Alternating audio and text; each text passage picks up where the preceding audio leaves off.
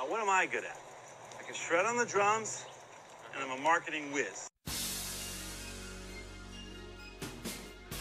Okay, Venom, reel it in. Reel it in this time, all right? Reel it in. Reel it in slow and steady.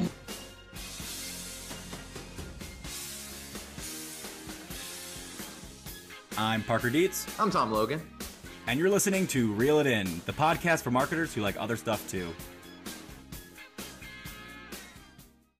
Phil, so great to have you on the pod today. I'm super excited to dig into to email marketing, a little bit of SMS for D2C and e-commerce brands. I think let's just start at the top. Why email? It seems like, you may have noticed like some opportunities or like problem areas in email that like kind of like led you to go all in on it, start an agency that seems to be super, super focused on it, I guess. What did you see as far as like email marketing goes that presented like an opportunity for you? So I'll unpack that. I'll give like part origin story and part thesis. Perfect. So origin story piece, I've been marketing on the internet since 2005. Yeah, 5. So I'm like old. But back then we didn't have Facebook ads or any of the cool stuff we have now. All we had was email back in the day. And so at the time, the only tool I really had in my arsenal, if I wanted to market anything digitally, was build a list. So back in the day, 05, 06, 07, I was designing t-shirts that coincided with the release of Nike Dunks, which was like the shoe at the time. And I would sell these t-shirts in like obscure message boards where people that were Nike heads hung out. And in doing so, got good at just like building a list, communicating with the list, and ultimately could forego the forums because I had built such a list and just sell directly via the list. So that's like was my first sort of like exposure to it.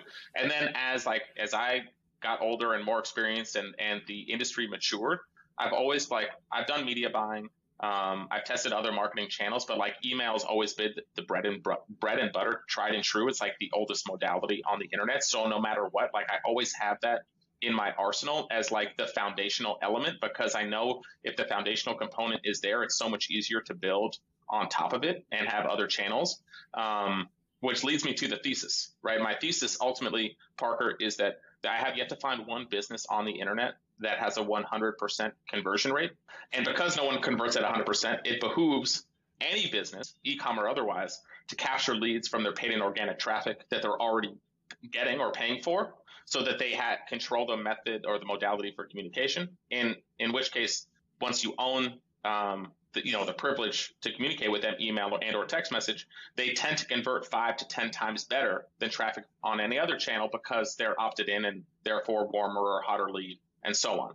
So I think like my origin story flows naturally into just like what is my thesis for this channel overall and why I think it's so important for all businesses to consider it. Yeah. So it seems like the real major building block here is really like effective list building. Would you say that's accurate? Like, and if so, what are the ways you're like, how do you build lists differently? How do you capture information like differently than you've seen, maybe the brands that are trying to do before you help them out? Like what kind of improvements can be made there? So I would say that effective list building is like the first, like it's the catalyst for everything that comes after. If you don't capture leads, you can't email them or text message them. But what a lot of people do, I think the two biggest mistakes that I see, Parker, is people will either under index on capturing the leads, and they'll just like build this whole sophisticated strategy or with campaigns and these intricate flows, but they don't have enough opportunity volume from a lead standpoint to go through it because they miss the boat on capturing the leads. So they're focused on the wrong thing first. And usually people just like, they sort of take the lead capture for granted. They don't know what their KPIs should be. And so their mindset is like any amount of leads is good, even if they're converting at 20% of what they should, given what their traffic volume is.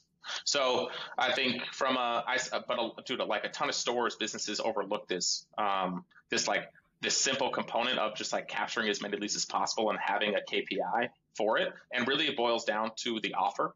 At the end of the day, like all of the ways that we can capture leads are well documented online and can be just like with simple Google search or like searching on YouTube, how to capture leads for e-com or whatever. Like the fun, like all of that stuff has been documented. I have nothing new or like novel to add. And the answer is so simple and boring. But it's really just about what offer can you position to the market that converts 5 to 10% of all visitors onto your list, and then just watching that 5 to 10% number and tweaking the offer to get more leads to opt in. That's really fundamentally all that I'm obviously oversimplifying it, but that's really all that it takes. It's how good is the offer, and are you getting 5 to 10% plus of all traffic to opt in? And if you are, then focus on the other stuff.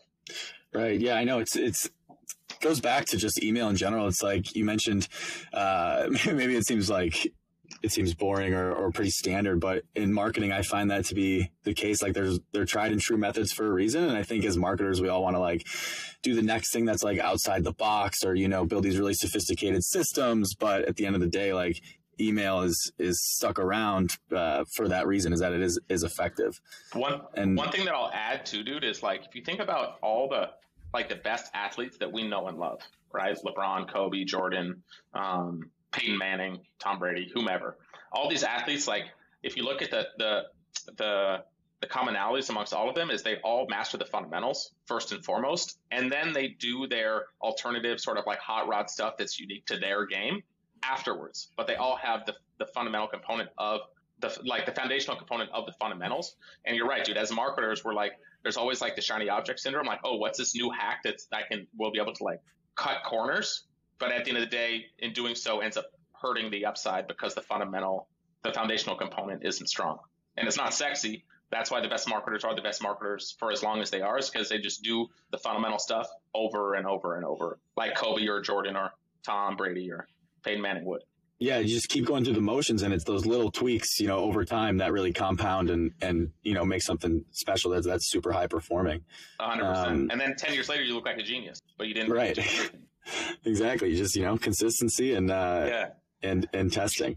So yeah, let's talk more about the fundamentals. So when you're working with a brand for the first time, assessing their email strategy, you know, what are some of the few things like you're looking at right away? Like, what are the areas you're trying to really dig into? Like, you know, maybe like meeting with the first client. Yeah. So if I'm looking at any account, completely like coming in clean, is how effective are they at capturing leads from the traffic they're getting? So how well is that offer that they're running capturing leads? And is that above or below KPI? That's first and foremost.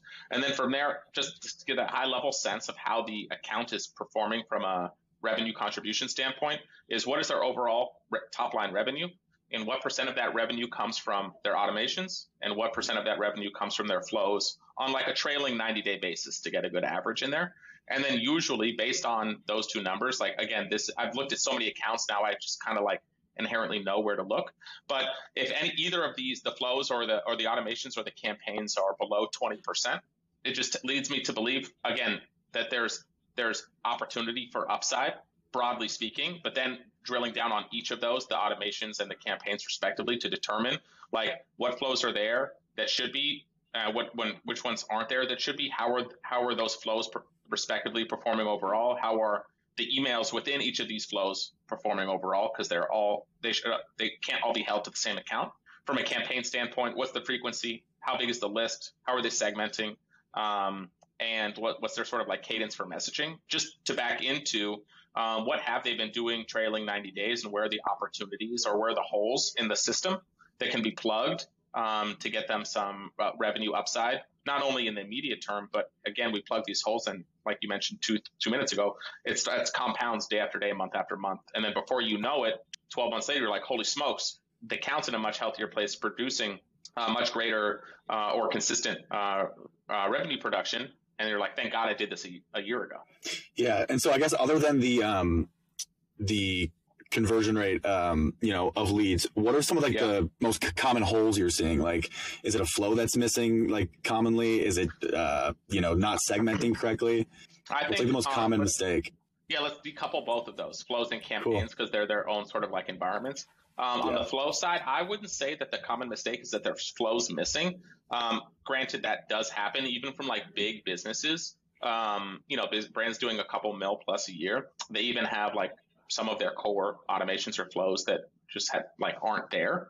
But I would say more so than having a flow being missing, because it's so well documented. Again, you just search Google or any of your ESPs, blogs, or YouTube, you know, it tells you what to have. So it's not about what to have. It's about what's in it. and then what is it and what does it produce and what should it produce? So for like a welcome flow, for example, right? So we're talking about capturing new leads as effectively as possible. Then they get enrolled in this welcome flow. So what is that? What encapsulates that flow? How long is it? What is the frequency between emails? And how does each email produce? So one thing people don't realize is like welcome flow email number 4 cannot, it is impossible for it to drive the same open rate, click rate, and sales as welcome email 1, just because it's in theory 4 days later, right? And so they can't be held to apples to apples comparison. So I think the biggest mistake that I see like within flows overall is there's not enough emails, so they're too shallow, and there's too much time in between all of these emails, like days. So just to take one step back, generally what I see across businesses is once someone opts in, we have like a 7 to 10 day period in which their percentage chance, if they're going to there's like a 90% chance they convert within this 10-day period. And if they don't buy within the 10-day period, there's only like a 5% chance they buy ever.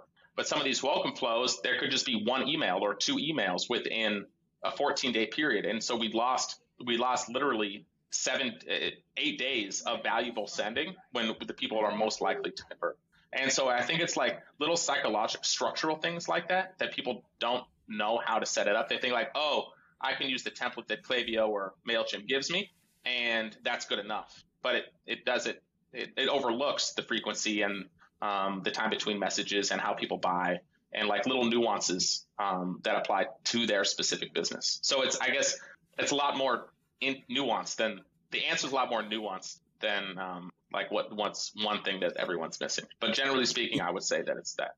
Yeah, and it seems like even so, like the general like idea of like what could be a whole is that like it's these things that could be like pretty simple, right? Like sending more emails within that 10-day window could make a huge impact. Like, you know, you wait 2 extra days and you've already like decreased your opportunity to convert by a lot. It's just like understanding Exactly. and knowing these simple things you can do. Similar to what we were like talking about earlier, is just like, yeah, these simple things that can make a huge impact, but it's just, you know, about knowing like how to execute on them and you know, being aware of the impact. Yeah. And therein lies the rub, right? Like the average store owner, the average business owner, they're not an email expert. I only know this because I've been like doing this for so damn long, right? And so like I make it sound really easy in theory. In practice for, you know, store owner X that's listening, it's just like he never even considered these things more often than not. But I would say that like the biggest takeaway is like if someone opts in, they have it's a ticking clock. There's 10 days in which the overwhelming majority of them will buy, if they buy at all.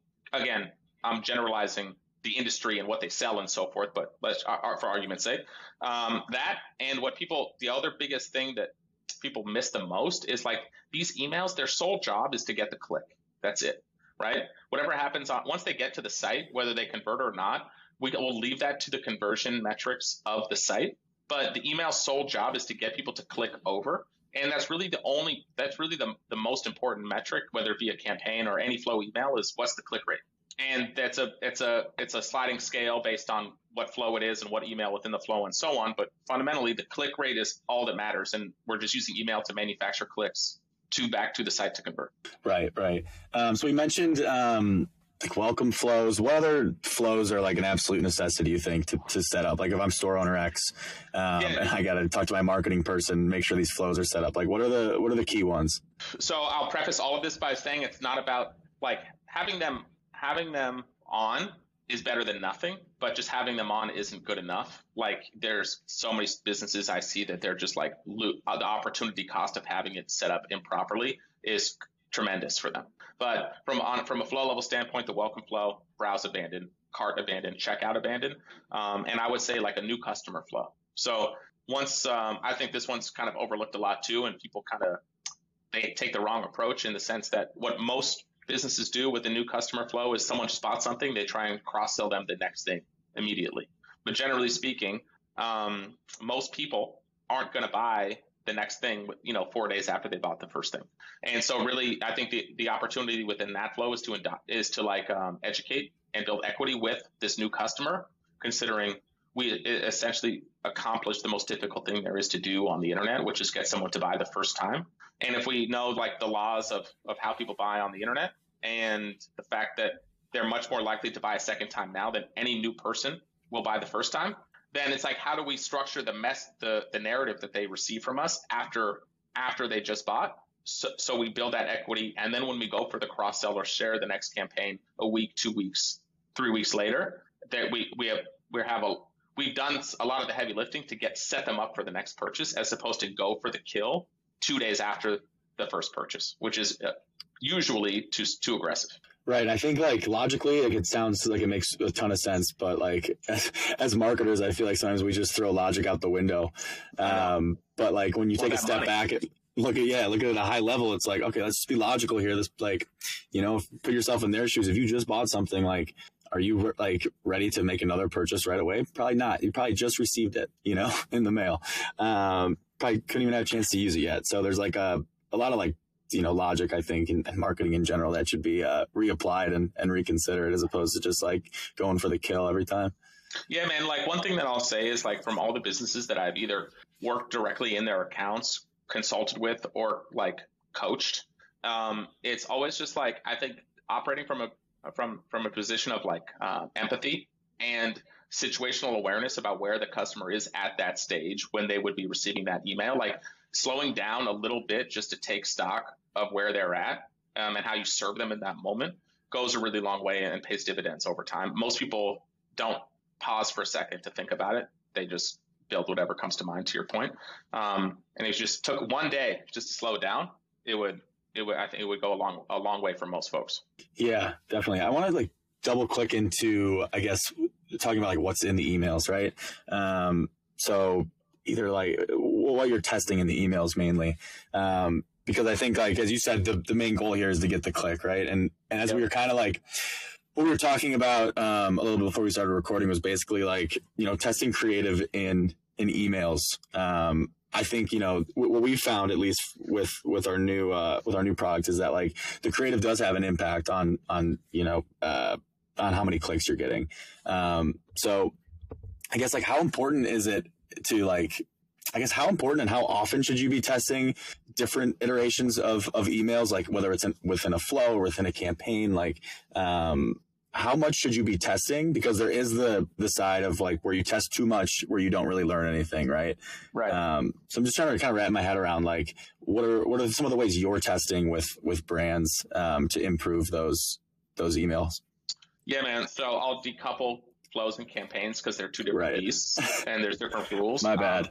No worries, man. So on the flow side of it, I want to preface all of this by saying like the most important thing for any test is like opportunity volume, and not like through the lens of email or the modality of email, making sure enough people are delivered the email so that you can determine do we have statistical significance to understand what's the next move. And most people, because it's like most people just want to test to like feel busy or like feel productive, but it actually like hurts them more than it helps them because they don't have the opportunity volume. So they're really just spinning their wheels, doing more work and getting nothing for it. So it's just like wasted resources or wasted money. So with that said, I would say generally speaking, like fundamentally what will get the click is the structure of the email, which is kind of also coincides with the design. And then if there is one in there, those three things. And so to your point, from a testing standpoint, like if, let's just say it's like an abandoned cart, let's just assume there's no offer in the email, right? And it's just like a product is being positioned in some way, shape, or form, but there's no discount, there's no offer for the product that or anything. I would say like the structure and the design of the email is everything. Like that is what will get the click. Right. So, for example, one thing that I see a lot is there's emails where they're stacked with a ton of links inside of it. Right. Could be links to disparate products and or links to out to like social and all these different places. But in theory, you would think that, oh, the more links I have, the higher probability someone will click because I have something for everyone. When in reality, it's actually the opposite happens, is because there's too many links. People don't know what to click. So they're like their brain short circuits and they click nothing and they leave. So I would say from a structural standpoint and a testing standpoint, just being cognizant of like, what are we putting in the email and like being very aware of like, this is what the click rate was before, and this is what we're going to redo from a structure or design standpoint to get a higher click rate. And then what is the new click rate once we've had some statistical significance of people go through or receive that email. But I think in terms of manufacturing the click, it all comes down to the structure and the design. Yeah, it sounds just like basic, like, you know, testing frameworks, philosophies that you need to apply, like as if you were doing like, I don't know,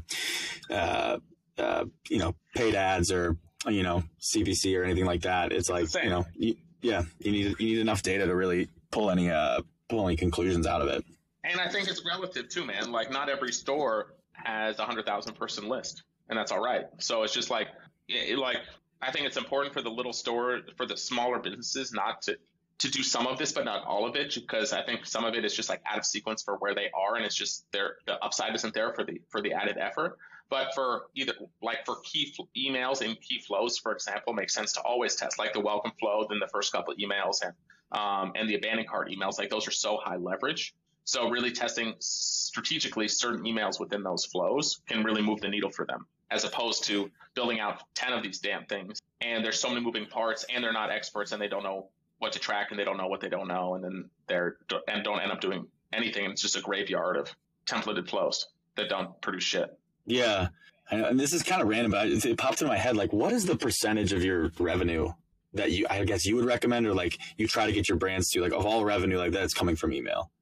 So I think when it's not holiday, I would say 40% is like the goal.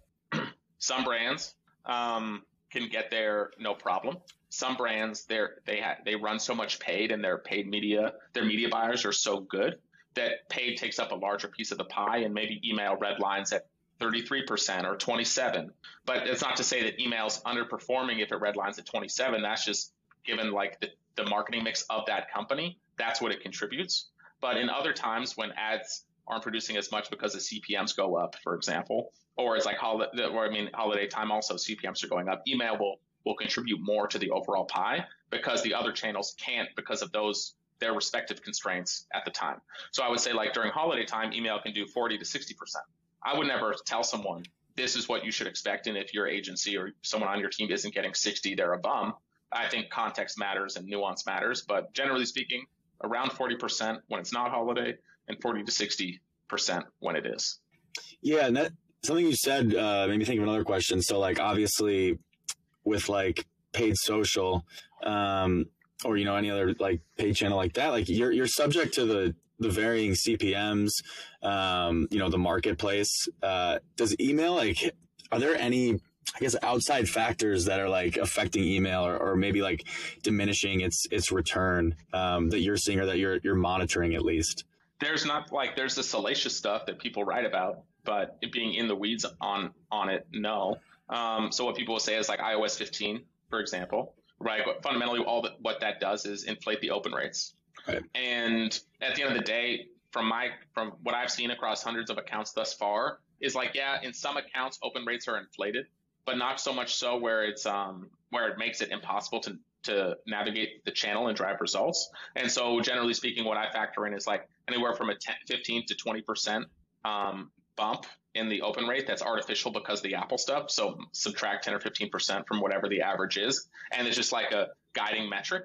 But at the end of the day, like if the clicks are coming, the sales are coming, I don't really care about if the open rate is what the dashboard says it is, that's inflated because Apple or not. At the end of the day, it's just like, I just know that's a metric that I can't trust 100%. So be it. I'm going to but the click is really my sort of like North Star. Yeah. I know. We've definitely like seen it on our end as well as like you read like all these articles that were coming out all at once about like, you know, how this is affecting email marketing, how this is affecting like your open rates. But at the end of the day, I feel like a lot of people were really just honing in on the click-through rate to begin with, right? I mean, the subject line like is pretty much the subject line and probably like the frequency are like the main things affecting your open rate anyway. And yeah, man. And I think I just think that like look, the subject line is what's going to get the open. Do you write creative copy there to stop the scroll to get it? Yes, it's binary. It's yes or no, right? And it's hard to do subject line tests. Like I know A/B A/B testing for subject line also gets written about all the time. Like, you should do this.